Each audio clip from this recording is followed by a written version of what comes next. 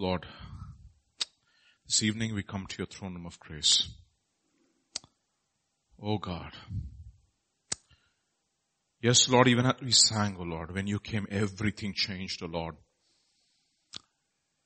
That's what the word Advent means, oh Lord. That you have come. Oh Lord, we thank you that you came. And because you have come, things will never be the same again. In this world, in this universe, in this creation and in each and every one of our lives, even among those who believe and those who do not believe. Father, your coming through your Son has changed everything. And therefore this evening, O Lord, I pray that you would speak to our hearts. Pray especially for those who are not well in their bodies, that you would touch them and heal them. I pray, Father, for Pastor. Even as he's ministering, O Lord, far away, I pray, Lord Jesus, that you would be with him, O Lord. Anoint him. Use your servant, that there be a mighty harvest of souls in that place. Pray, Father, that you would speak to our hearts here this evening, to all of us, O Lord. There is only one teacher. That is your Spirit. And therefore, Spirit of the living God, empower us, animate us in our speaking and in our hearing. Anoint us and open the eyes of our heart that we may be able to see the wondrous things out of your law. Grant us revelation and grant us faith and grant us obedience, the gift of repentance, we pray. We thank you, we praise you in Jesus' name. Amen. Christmas is a time of sharing a lot of gifts, and when I was especially in the US and in the West, it's a huge tradition. They hang the gifts on the tree, and I was there with my aunt when I was in Toronto, and I visited them for Christmas, and my uncle, he put all the gifts under the tree, and I was also supposed to be one of the kids, and I had to go and find my gift. And they spent quite a bit of a fortune in just buying gifts in the West. According to the recent statistics in Australia, which is a very small country, about 19 to 20 million people, they've spent about $11 billion on buying gifts. Okay. It's huge. Okay. And so that's the tradition, and they give and buy and share, and that's what Christmas brings in the West. And they start shopping as early as September, by the way. It's like 24 weeks away from Christmas, something like that. I mean, they just count down the number of weeks to holidays. So it's huge. And in the midst of clamor of all the merchandise that Christmas actually brings about, even in our own country, the Ambanis have decorated one of the biggest Christmas trees here, right there next to Shoppers Stop. It's just opposite to the Reliance Mart, by the way. So there's merchandise, gifts and candles and lights and what have you. And in the midst of all that, I mean, you open your gift during Christmas, and by the time it's 2 or 3 weeks, and sometimes days or even hours, you lose interest in the gift. Yeah. But there is one gift which is eternal. And I hope we unwrap him every day of our lives. So let's unwrap the Christmas gift today. I titled my message, Unwrapping the Christmas Gift. Okay, unwrapping the Christmas gift, and what are the blessings that we accrue when we unwrap this gift. It's wrapped in flesh. I mean, I like the songwriters, the hymns who wailed in flesh, wrapped in flesh, wailed in flesh, the Godhead see. Hail the incarnate deity, pleased as man with men to dwell, Jesus our Emmanuel. Hark the herald angels sing, glory to the newborn King.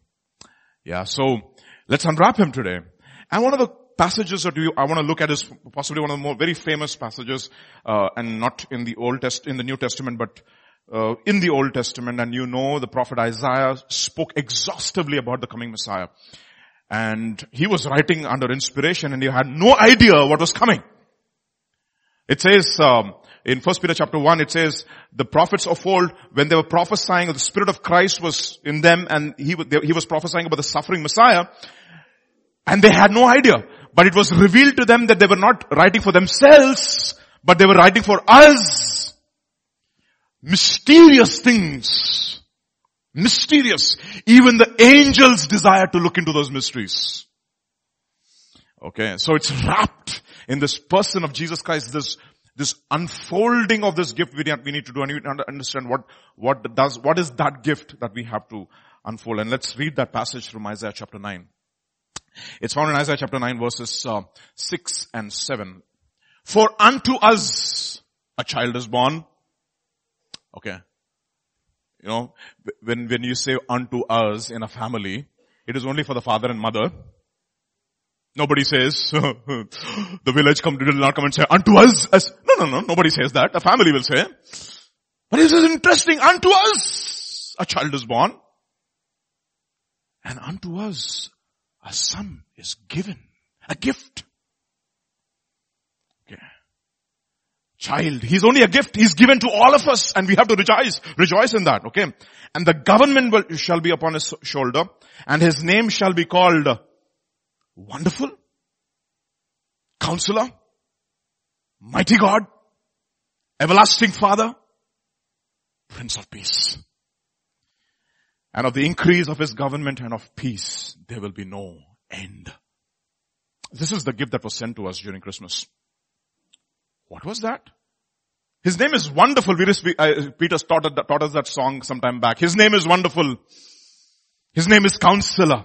You know, some new translations will put the Counselor and the Wonderful together, and they say Wonderful Counselor. It's not Wonderful Counselor, it is Wonderful. No. He's truly wonderful. No. But it's unlike men.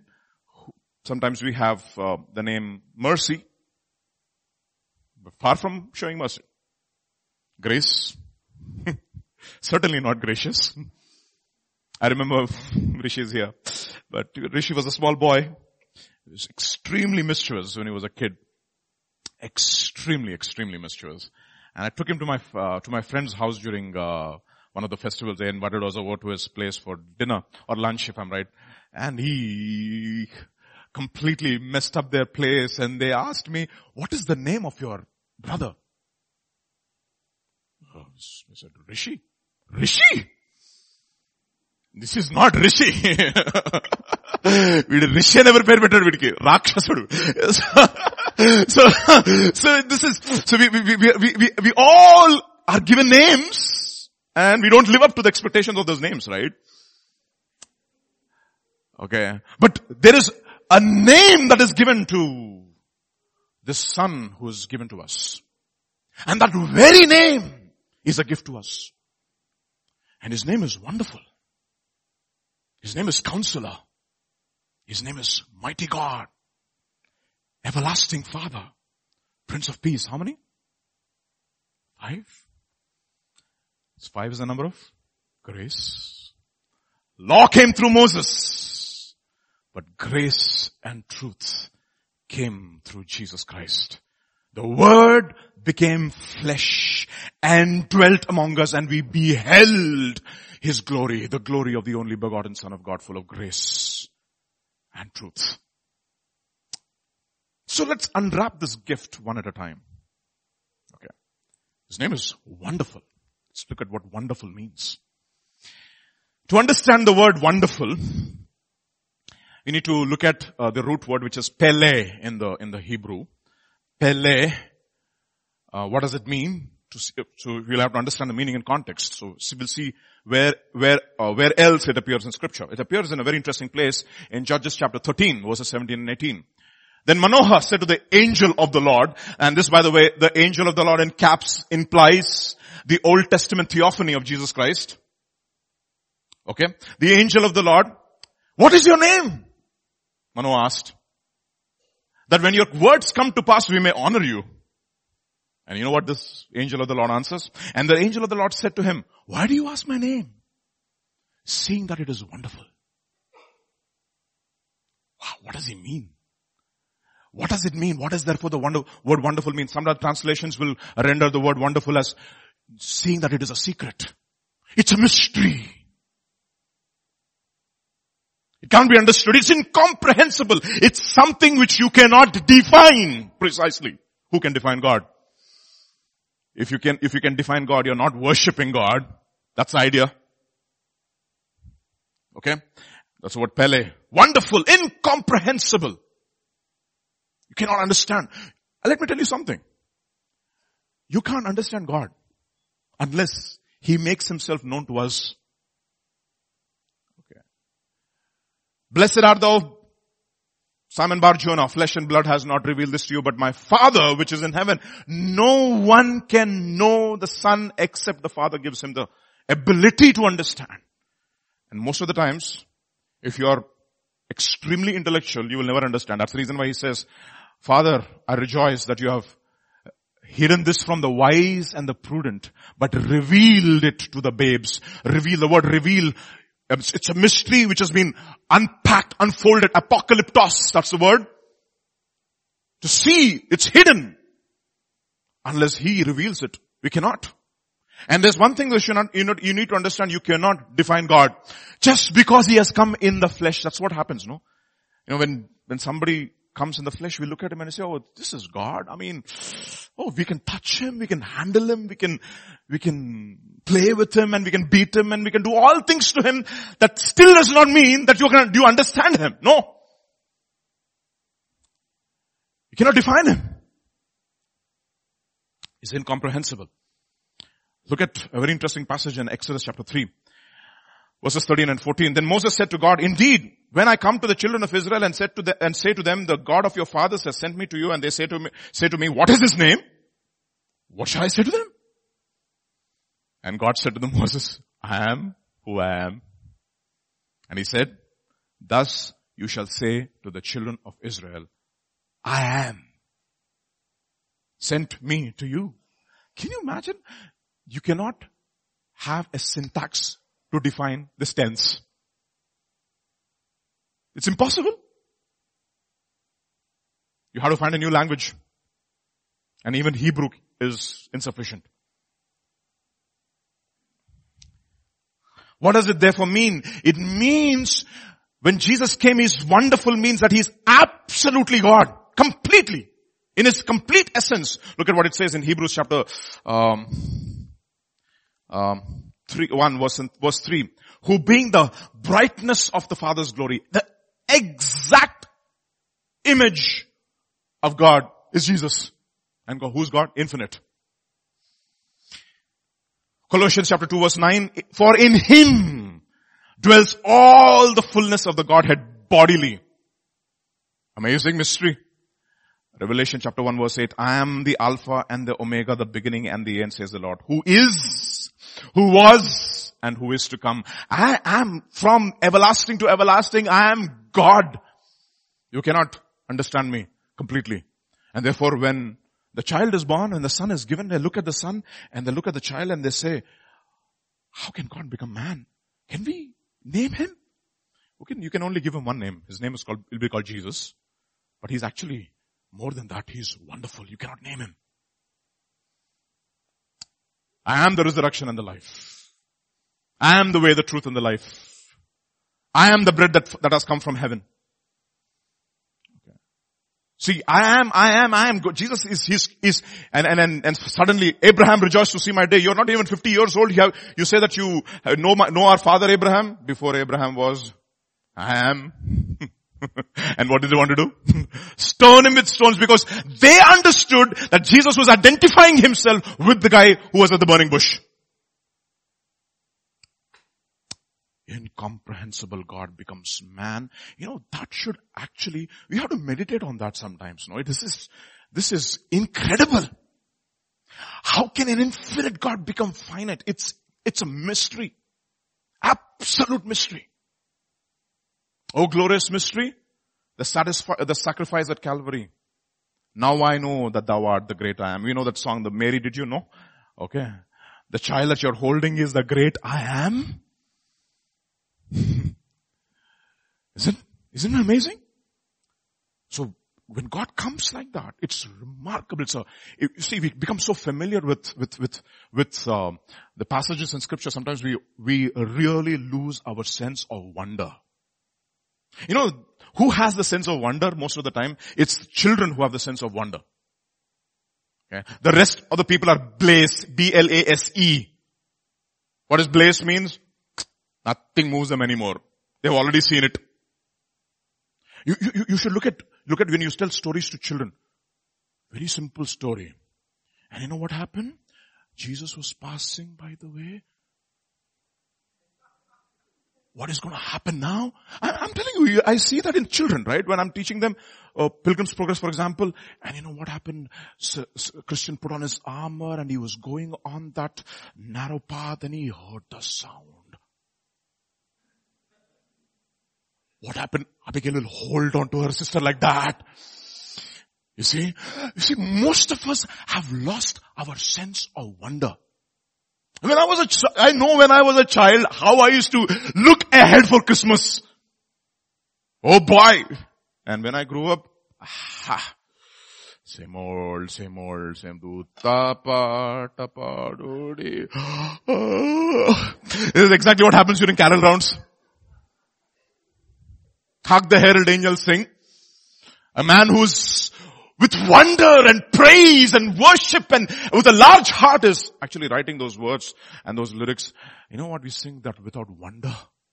You know what we need to ask God to give us back that sense of wonder. That is the reason why, we become absolutely, filled with so many things in this world that we have lost the sense of wonder. We look at simple things and they don't strike us anymore. That God became man. That's okay. When did we actually think about it and we said, infinite God become finite, infinite God. It's crazy. I can't understand it. Wonder. It's wonderful. His name is wonderful. I'll tell you something. Entertainment has spoiled our sense of wonder. You know what we are? We like, every time we come to church, we like Golconda Fort. What is Golconda Fort? Lights and sound. Lights and sound. Lights and sound. And what has happened over a period of time? We need more and more of light and sound and more extreme levels of entertainment to keep us occupied. Because we have lost in this generation the sense of wonder. It's amazing, no? Last night we were actually discussing during our Romans Bible study. Faith cometh by hearing, the hearing by the word of God. And then I said, and one sister was saying, you know what, faith comes by hearing. I like to hear a lot, but I struggle with reading. What comes by reading? You know what comes by reading? Revelation.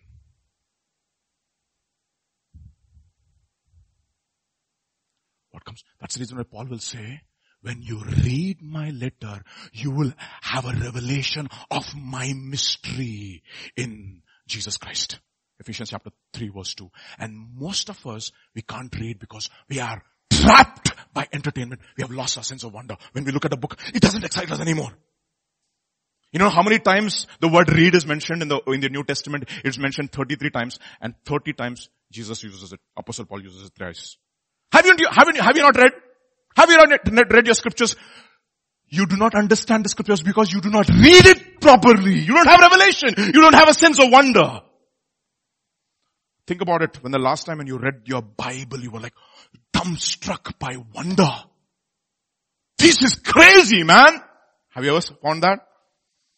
And you would just pace back and forth. Happened to me several times. I wish it happens to you as well. His name is wonderful, saints. His name is wonderful. Psalm 9 verse 10. And those who know your name will put their trust in you, for you, Lord, have not forsaken those who seek you. You know what happens when you know him this way, intimately seeking him, more and more and more, you lose all sense of insecurity. Do you know that? You look at scripture and you say, really? Jesus did this for me, and most of us, we are so insecure, we are so fearful, we are so covetous. We are so, tight-fisted in our giving because we do not see God who is wonderful. Let me prove that to you from scripture. Hebrews chapter 13 verse 5. Keep your lives free from the love of money and be content with what you have, because God has said, never will I leave you, never will I forsake you. Have you sought Him that way? If when He said, I will never leave you nor forsake you, have you sought Him? And you know what Paul will say? Paul will say, I hold on to Him who has held on to me. I'm going to seek Him.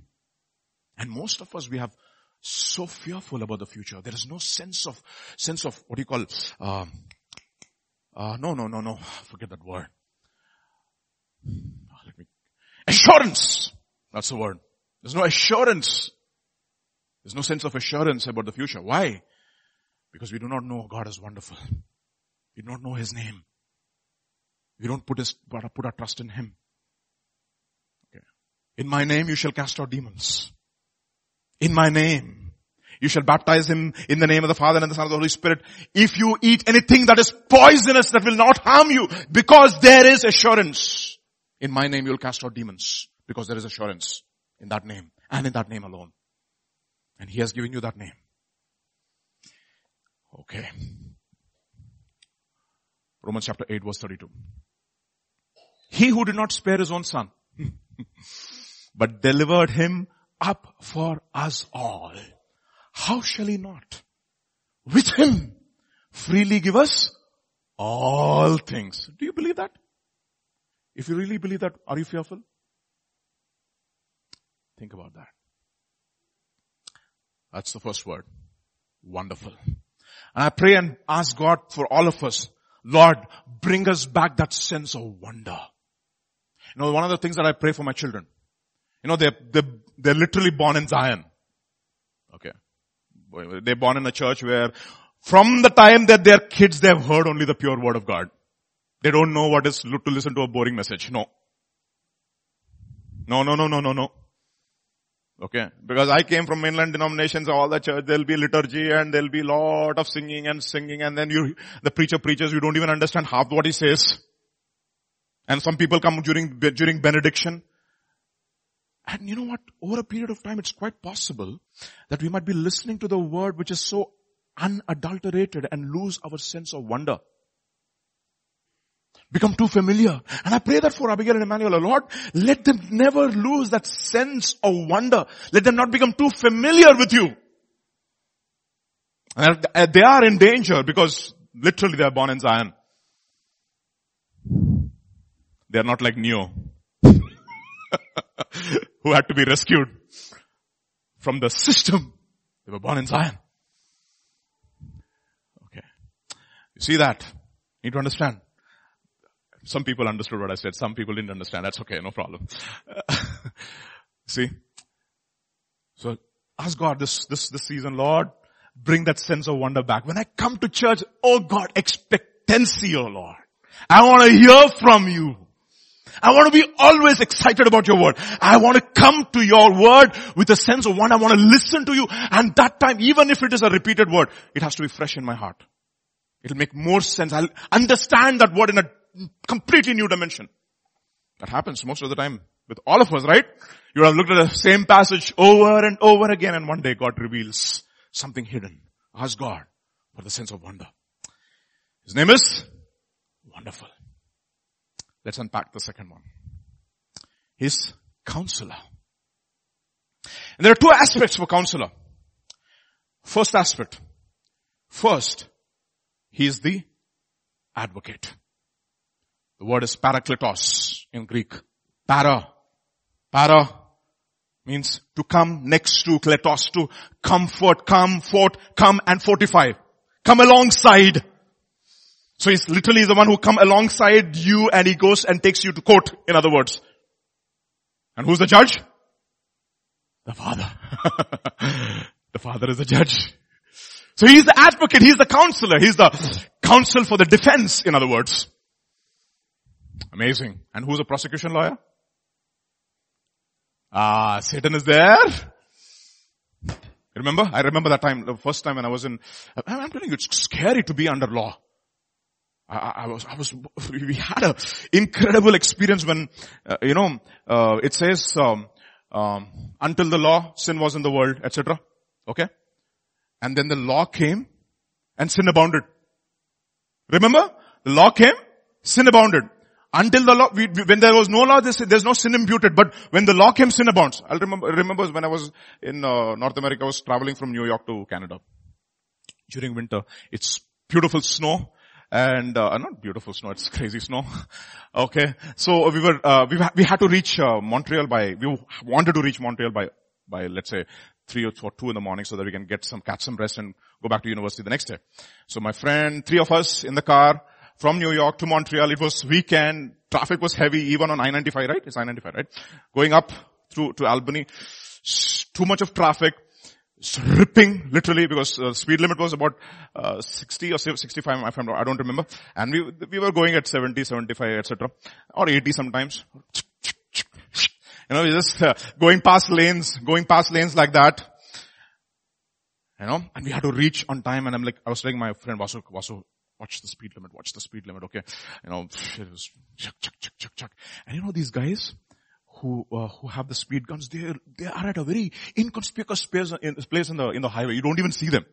Because if you see them, you'll slow down automatically, right? So you'll not see them, okay? And we just passed this guy, the highway patrol, and within 2 seconds, bonk, bonk, bonk, right behind us, and 3 desis. Arey, kya hua re? And there's one of the guys, we realized that we were speeding. Okay. And one of the guys, his name is Janardhan Vedantam, and this fellow is Vasudevan Janardhan. I don't forget those names, okay? Both from Tamil Nadu. So, he's going to do this, And this fellow saying, hey, shut up, you shut up, etc. And then what happened? He asked us to pull on the shoulder. We pulled our car onto the shoulder, and then he was about a few meters away, and from the speaker, he says, don't get out of the car. We're all shaking, okay? Shaking. And then he comes with the speed meter, and he comes to us, and he knocks at the window. He pulls it down, and he says, you know why I stopped you? Sir. I'll tell you all the days. I mean, we have this very interesting thing, right? We always downplay our sin. Okay. And the law you're breaking the law, but not by that much. The speed limit is 65, we are going at 70. Okay. So, yes sir, we were speeding. You know how fast you were going? 70, sir. 70. And it was the first time for all of us, we were shivering. I don't know if Sister Elsa and all will have the same kind of experience with the cop, but we were scared with the law. I said, you were going at 80. And he showed us the speedometer reading. Speed gun reading. And sorry sir. And we all got sorry sir, last time sir. No, last time nothing. He took out the chart sheet. Okay, and he wrote something, and he gave the chart sheet to my friend. And he opened it, and he started reading it. I'll tell you something, no? When the law comes, sin increases. I'll tell you how it increased. I'll tell you, the prosecution, the state of New York versus Vasudevan. And he looked at me and he said, Vijay, I was speeding, man. I sinned against the whole state.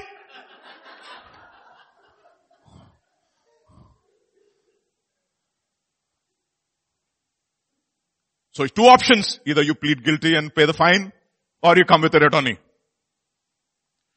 Can you imagine a small speeding ticket can give you a shivers? And then you have Satan with all your kala chitta. Takes you to court to God. And let me tell you something. The accuser, the prosecution cannot lie to God because God knows everything. But who comes along with us? The counselor. So what does he do? He pleads with God. That's interesting. Luke's Gospel, 1 John chapter 1 verse 1 and 2. My little children, these things I write to you so that you may not sin. And if anyone sins, we have a parakletos, a counselor. with the Father. Jesus Christ, the righteous. And He Himself is the propitiation for our sins, and not for ours only, but the sins of the whole world. So think about it, no? If you think that in your lifetime you committed 1 million sins, okay, qualitative analysis, okay? Think about 6 billion people with all their 1 million sins on an average. And think about the entire generation of humanity with all their sins. And those people who believe in Jesus, you have this man who comes alongside you and says, Lord, I am the propitiation. I'll pay. I'll pay. Romans chapter 8. What shall we say then? of these things, if what? God is for us, who can be against us? He who did not spare His own Son, but gave Him up for us all, how will He not with Him freely give us all things? Who can bring any charge against God's elect? It is God who justifies. Who can condemn us? It is Christ who died, and furthermore, it is also, He's risen also, who is even at the right hand of God, who also forever, in other translations, another passage in Hebrews it says, He's also making intercession and pleading and pleading and pleading. Why? How is He pleading? 1 Timothy chapter 2 verse 5 and 6. For there is one God, one mediator between God and man, the man Christ Jesus, who gave Himself as a ransom for all, to be testified in due time. What happens? Hebrews chapter 12 verse 24. To Jesus, the mediator of the new covenant, and to the blood of sprinkling that speaks better things than the blood of Abel. You know what it says? Father, mercy, Father. Like we heard. Mercy, mercy. Let them go, Father. I'll pay their penalty. Mercy. Let go of them. That's the counselor who is alongside of us. You know something which I look at, many people in Christendom, first of all, they have so much of unconfessed sin. Okay? This last month of the year, let us not enter into another year with unconfessed sin in our lives. Let us not. So much of condemnation within Christians, and that is the reason why when they come to church, they cannot worship God, because there is a sense of condemnation all the time. All the time.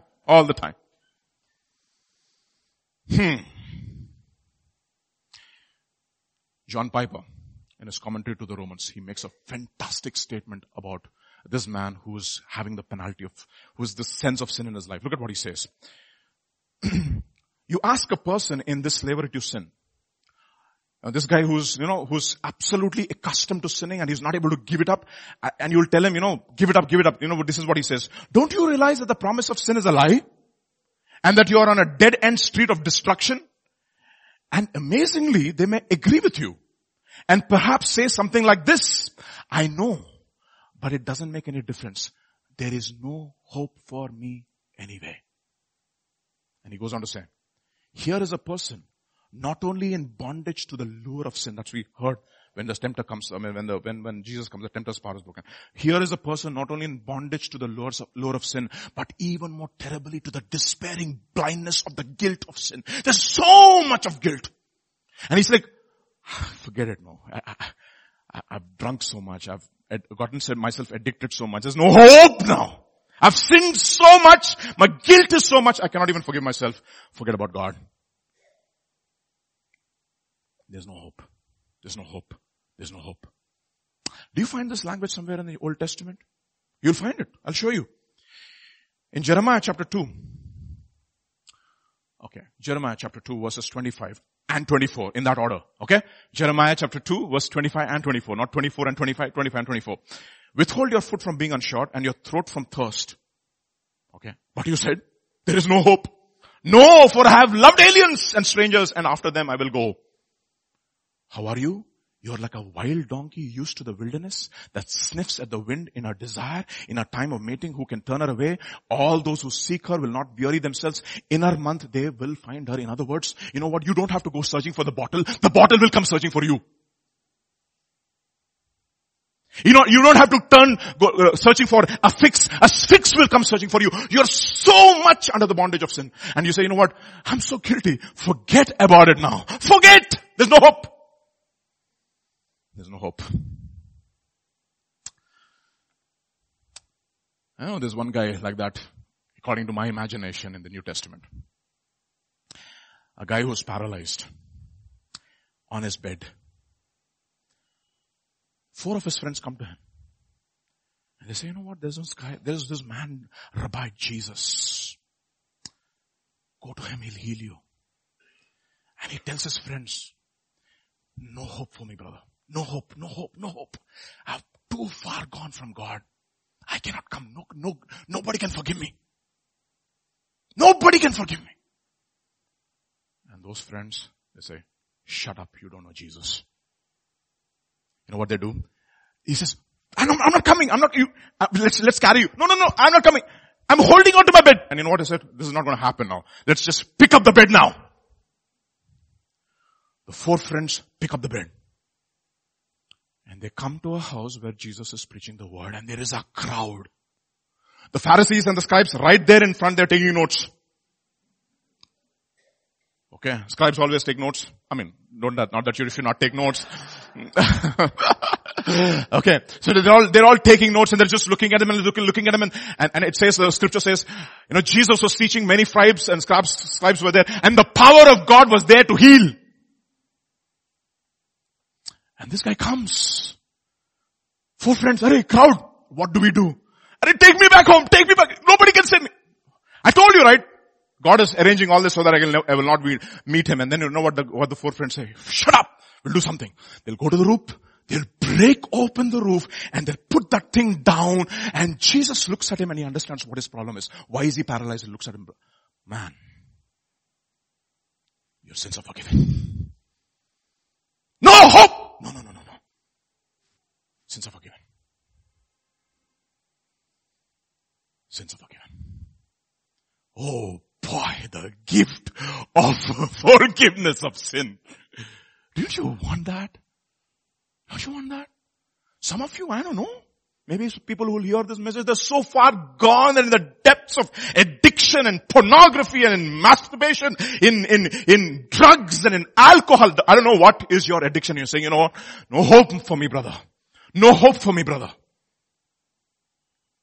I don't have to search for a website. The website comes searching for me through WhatsApp and iMessage or whatever you.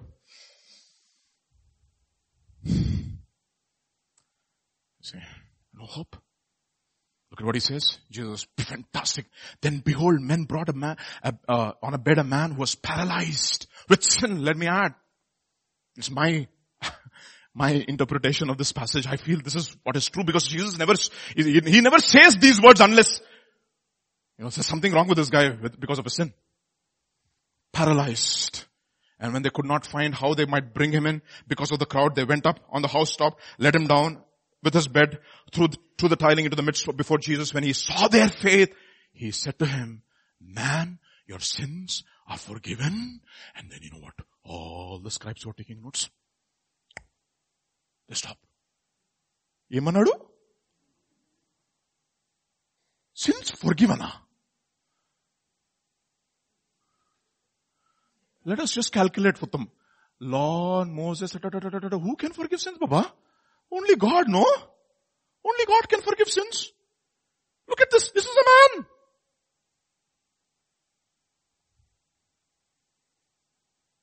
And they miss the point. It's elementary, right? Watson can't see the obvious most of the time. And the scribes and the Pharisees began to reason, saying, who is this who speaks blasphemies? Who can forgive sins but God alone? But that you may know that the Son of Man has power on earth to forgive sins, he said to the man who was paralyzed, I say to you, arise, take up your bed, and go to your house. I don't know if you know somebody in your family who's like this. Maybe in your prayers, this Advent season, you bring him to the presence of God, and God will possibly see your faith. Your faith. And heal your loved one who's paralyzed. Some people are paralyzed with their own self-righteousness, don't you know? I don't need a savior. I'm good. You know something? The biggest problem with God is that he's good. And if he's really good, he has to be absolutely righteous. And if he's absolutely righteous, woe to you on that day if you're not in the Son.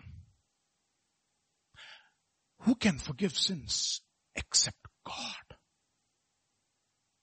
Answer? You're right. I am what?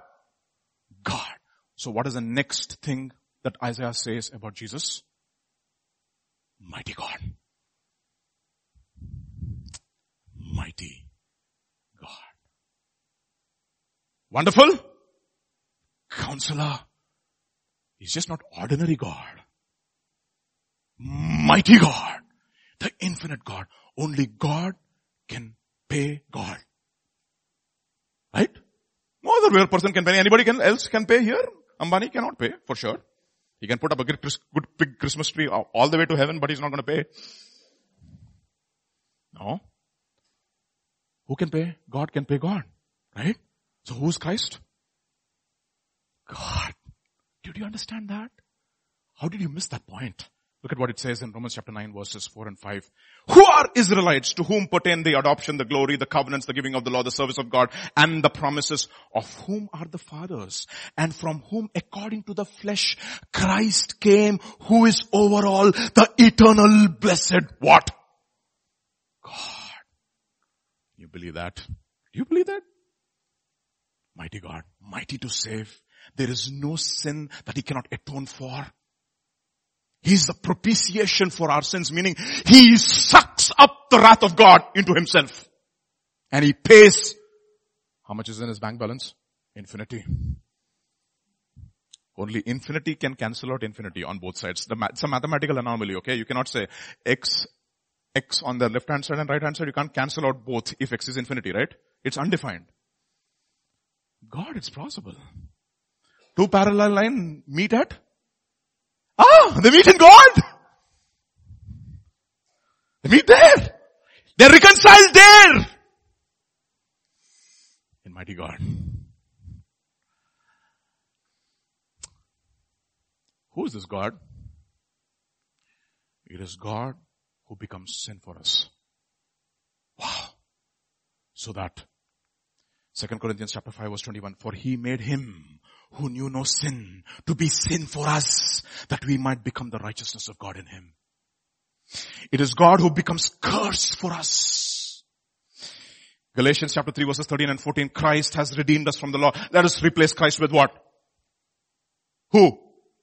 Christ is, according to Romans chapter 9 verse 5, Christ is God. So let us read that. God has redeemed us from the curse of the law, having become a curse for us. Oh. You just replace Christ with God.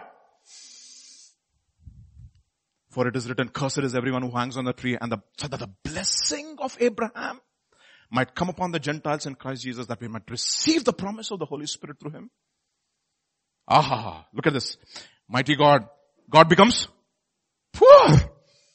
Look at what it says in 2 Corinthians chapter 8 verse 9. For you know that the grace of our Lord Jesus Christ, that though he was rich, yet for your sakes he became poor, that you through his poverty might be rich. I like the words of the hymn. Joy to the world, the Lord is come. Let earth receive our King. Let every heart prepare him room, and heaven and nature sin, and heaven and nature sing. He rules, just before he rules the world. Look at this. No more let sin and sorrows grow, nor thorns infest the ground. The thorns is a sign of the curse. He comes to make his blessings flow, far as the curse is found. Oh my goodness. As far as, how far can you go from God? Not infinitely far. His hand is not shortened that he cannot reach you. He is mighty God, mighty to save. But how does he make this exchange possible? Right? How can this be made possible? Unless something happens. Unless. Isaiah chapter 54 verse 4 and 5. Do not fear, for you will not be ashamed. Neither be disgraced, for you will not be put to shame.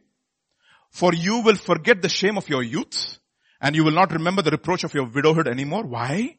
For your Maker is your husband. The Lord of hosts is his name, and your Redeemer is the Holy One of Israel. He is called the God of the whole earth. Who has become your husband now? God has become your husband. Think about it, no? Like Pastor James, when I heard him the first time during a wedding message, he said, until you sign the marriage register, okay, the husband might be a millionaire and the girl might be a pauper. But the moment he signs the marriage register and she signs the marriage register, they become husband and wife. The poverty of the girl becomes his poverty. The sin that is on the wife becomes his sin. Federally, legally. The curse that was on the wife becomes his curse because he identifies with her and he covers her. That's exactly what happened to Adam. When Adam saw Eve, he didn't sin. He didn't get deceived. She got deceived. And what happened? The glory of the Lord left her. And she came to him and he looked at her and he said, you know what? I'm going to do something. I'm going to wrap myself around her and I'm going to identify myself with her fall. Whatever's hers becomes mine and whatever is mine becomes yours. That's exactly what happened, right? If he's a millionaire, what will happen to the wife once she is married to him? She becomes a millionaire. Mighty God. Everlasting Father. Oh, that's the first thing. Let's come back to counselor now. Counselor, two ways of counselor. The first way of counselor is that he's an advocate. The second way of counselor. See, he doesn't just leave us alone by paying the penalty for our sin. He has to also give us the power to overcome sin. So what does he do? He counsels us by living his life through us by the Spirit who is the counselor. Okay, that's the next parakletos. John's Gospel chapter 14. And I will pray the Father and he will give you another helper. Again, this word helper is the same word, parakletos or advocate. That he may abide with you forever. The Spirit of truth whom the world cannot receive because it neither sees him nor knows him. But you know him for he dwells with you and will be in you. I will not leave you as orphans. I will come. I will send a Spirit and I will come. Okay. 14:26. But the helper, the Holy Spirit, whom the Father will send in my name, he will teach you all things and bring to your remembrance all things that I said to you. He's going to help you, teach you. He's going to give you counsel. John's Gospel chapter 16, how does he give you counsel? John's Gospel chapter 16 verse 8, when he has come, he will convict you of sin. That is where the problem comes. I'll tell you something, no? Think about it, no? Well, I think it's, Tim Keller wrote this book, called Hidden Message of Christmas, which is a very, very nice book. I'm just reading through that. In that, he gives a very interesting example. He says, let us imagine that you received an anonymous gift on Christmas Day to your home. Huge gift. Okay. Nicely wrapped. Okay. Anonymous gift. Okay.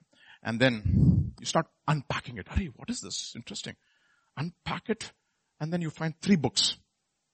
The first book, How to Tame Your Tongue in 30 Days.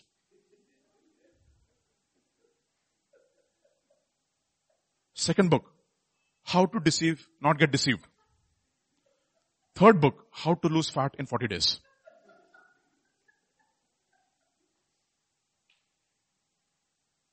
You opened it. Apparently, and you know, I know who sent this gift to me.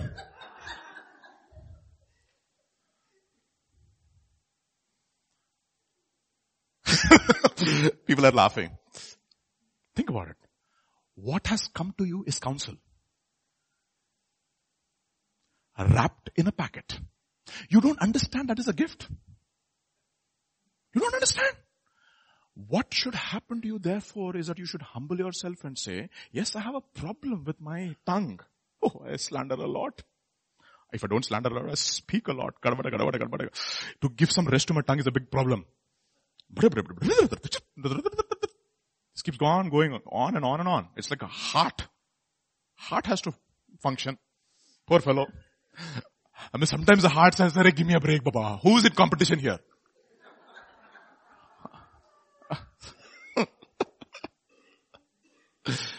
You see that? You don't need, sometimes You really, really have to humble yourself to accept gifts. Do you know that? And in Christianity, everything is a gift. Yes, we like the one who is coming alongside us and say, RA is going to fight my cause, but we don't like the other gift of conviction. Oh, that's the problem. But then when the counselor comes, he's going to convict you. Convict you. Convict you. And that is the reason why Proverbs chapter 11 verse 14 will say, where there is no counsel, people fall. But in the multitude of counselors, I love that word, there is safety. Another proverb, 12:20. Deceit is in the heart of those who devise evil, but counselors of peace have joy. Another proverb. By pride comes nothing but strife, but with the well-counseled is wisdom. So you know what? You have two options when somebody is giving you a gift. You know, if you have a huge debt and somebody pays off your debt, sometimes you'll say, who's this fellow who's paying my debt? I mean, it's really humbling to take from somebody. You have to acknowledge that you goofed up in your finances. Okay. And you got yourself into trouble and you are not able to untangle yourself when somebody is coming and paying your debt. I'll be obligated to this fellow for the rest of my life.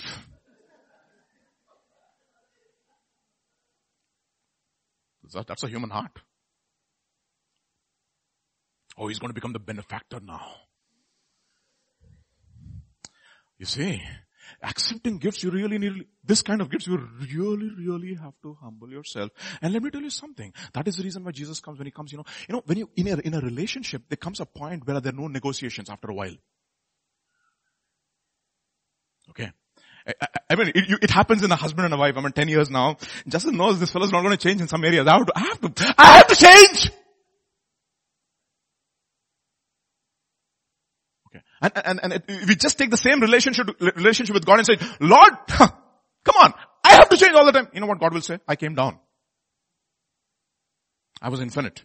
I became finite. I lived among you. I became poor. I became a curse. I became sin. I was tempted in every area.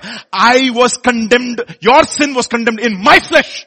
Oh, and you're saying that I have to negotiate now? Who has to negotiate? Please. Pride. To take counsel, you need to really, really humble yourself, brothers and sisters. And otherwise the counsel is just going to be head knowledge. It's not going to change you. It'll be like a truism. It's good. Nice. Very well said. High five. No change. 15:22. Without counsel, plans go awry, but in the multitude of counselors, they are established. Young ones sitting here, take it to heart. 24:6. For by wise counsel you will wage your own war, and in a multitude of counselors there is safety. Oh, that's what the church gives you. Multitude of counselors. At least 2 here in our church in the preaching ministry. And several other sisters who will send you gifts anonymously. And brothers as well. Will you have the humility to accept it? Take counsel. That's a gift to unwrap this Christmas. Okay. Let's come to the next aspect. Everlasting Father. No, let me tell you something. When this is being said, he's not telling that Father and Son are the same. No. Father is not the Son. Son is not the Father. It's very distinct. Yeah.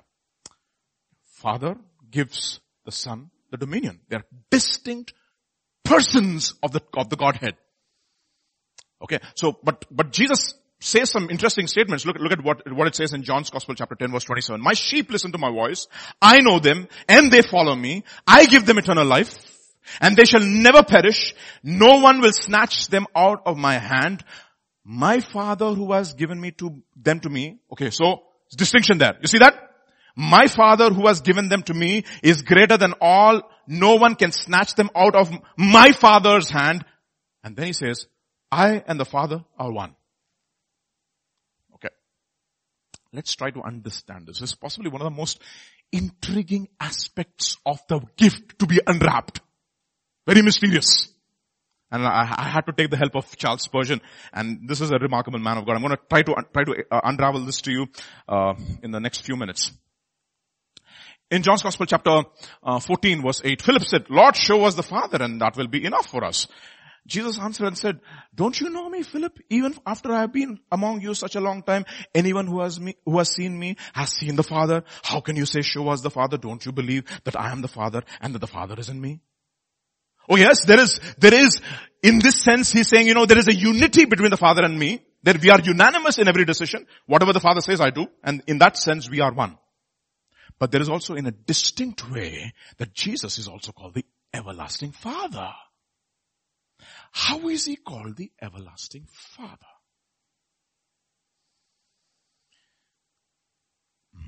Some of the passages, in 1 John chapter 1 verse 13, I am writing to you fathers because you know him who was from the beginning. This is Jesus, of course. This is chapter 2, not chapter 1, chapter 2. So in what sense, he is our Father?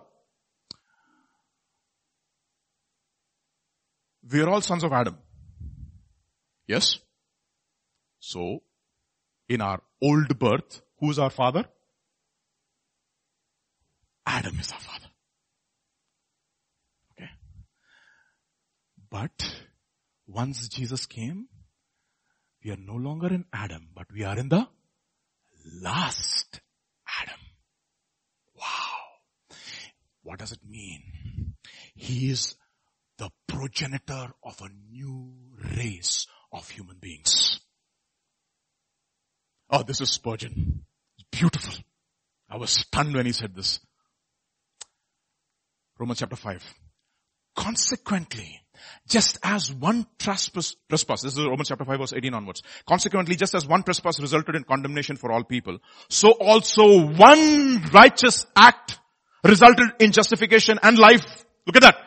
Justification and life for all people. For just as through the disobedience of one man, many were made sinners, so also through the obedience of the one man, many will be made righteous. What does the Father do? He gives source. He is a life giver, right?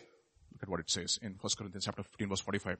So it is written, the first man Adam became a living being, and the last Adam a life-giving spirit. In that sense, he is our Father. And what kind of a life? Everlasting life. Look at another passage. John's Gospel chapter 5 verse 21. For just as the Father raises the dead and gives them life, even so the Son gives life to whom he is pleased to give it. He gives life. So in that sense, he is our everlasting Father. Therefore it says, he who has the Son has life, and he who does not have the Son does not have life, but the wrath of God remains in him. He is the progenitor of a new race of human beings that's the reason why it says in Hebrews, I and the children that the Lord has given me are one. Are for signs and wonders in Israel. Who's that I? That's Jesus himself, not the prophet. Even though he's citing Isaiah. This changes everything, isn't it? Everything. Everything. Everlasting Father. Remember that hymn? Hail the heaven-born Prince of Peace. Hark the herald. You don't sing songs with meaning anymore. See, you've lost a sense of wonder. Hail the heaven-born Prince of Peace. Hail the Son of Righteousness. Light and life to all he brings.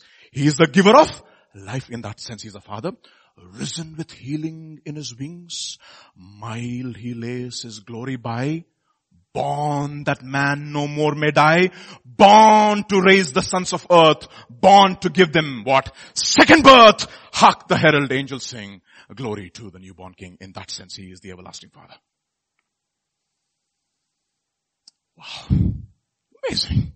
That is the reason why Peter will say, blessed be the God and the Father of our Lord Jesus Christ, who according to his great mercy has caused us to be born again into a living hope through the resurrection of Jesus from the dead, unto an inheritance incorruptible, kept for you in heaven. He is the everlasting Father in that sense.